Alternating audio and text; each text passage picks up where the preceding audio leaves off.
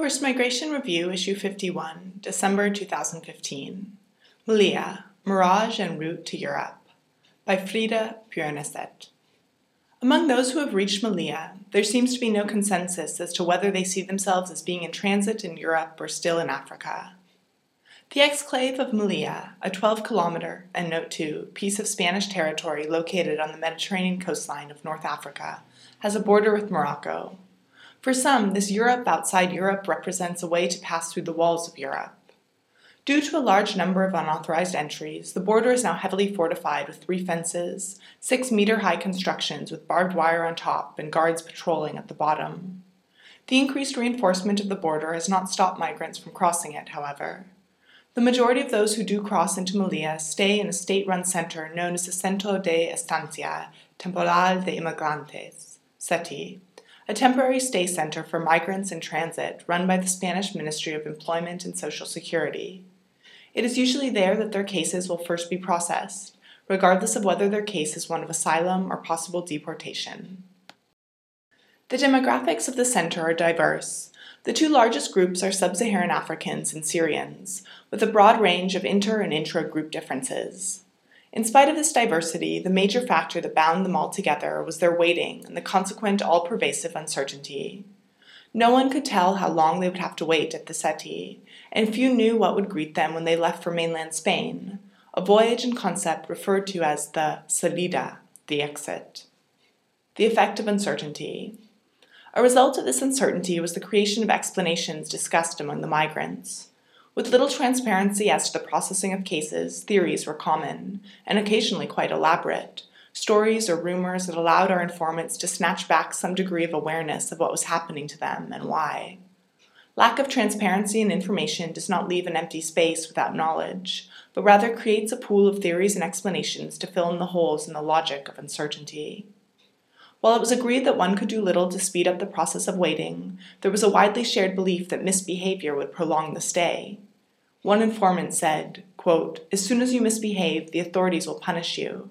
They can expel you from the CETI for days or for hours. They take your card so that you are denied access. Making trouble might postpone your salida." End quote.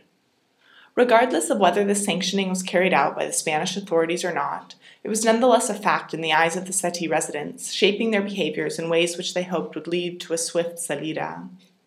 While sub-Saharan informants, excluding those with higher education, expressed that they were simply on their way to places where they could find work, Syrian informants, to a much larger degree, could point to specific geographic destinations and how they would get there. In line with the Dublin regulation, the first country of arrival is the one responsible for the asylum determination process, in this case, Spain. In spite of this, not all planned to spend time in Spain once they reached the mainland. Some informants were convinced that some European countries would not send them back to Spain. As one Syrian put it, quote, "Germany doesn't care about the fingerprints," end quote. This perception of the system is not rigid, and the possibility of what a young lawyer from Damascus translated as, quote, "breaking the fingerprint," end quote, could be seen as a way of maintaining the picture of mobility. One of our informants admitted that, quote, "It is the pictures we see that make us dream," end quote. All our informants had an idea of the Europe they were on their way to. However, Melilla did not represent the Europe they were going to. They were in Africa because they were not in Europe, but Melilla is a part of Spain, not Morocco. Rejecting Melilla as a European town can be seen as an articulation of hope, as illustrated in an interview we conducted with a Syrian Kurd. He had left his family in Iraqi Kurdistan and traveled alone to Europe.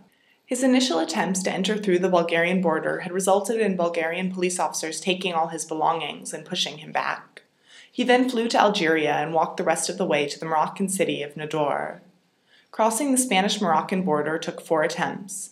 As he arrived at the CETI, he described being disappointed by the conditions he faced.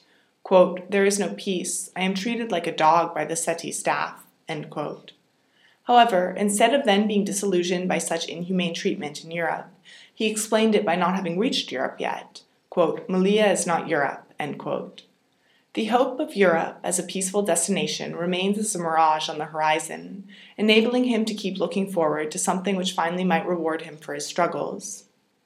Adherence to the notion of Melilla as not Europe appeared to have served as an explanation of things not yet being good, but holding potential of a better situation once they finally reached the real Europe, the demotivating unpredictability of the present can only be endured because of the promise offered by the future. Frida Bjornset, FRIDABJ@gmail.com, MSc student in Global Refugee Studies, Aalborg University, and research assistant, ELISA International, Uganda. www.irise.org.uk. In May 2015, she was part of a group conducting fieldwork primarily focusing on migrants staying in and around the Seti. FMR is an open access publication. You are free to download, copy, distribute, or link to this article, as long as it is for non-commercial purposes and the author and FMR are attributed. All articles published in FMR are licensed under a Creative Commons Attribution, Non-Commercial, No Derivatives license.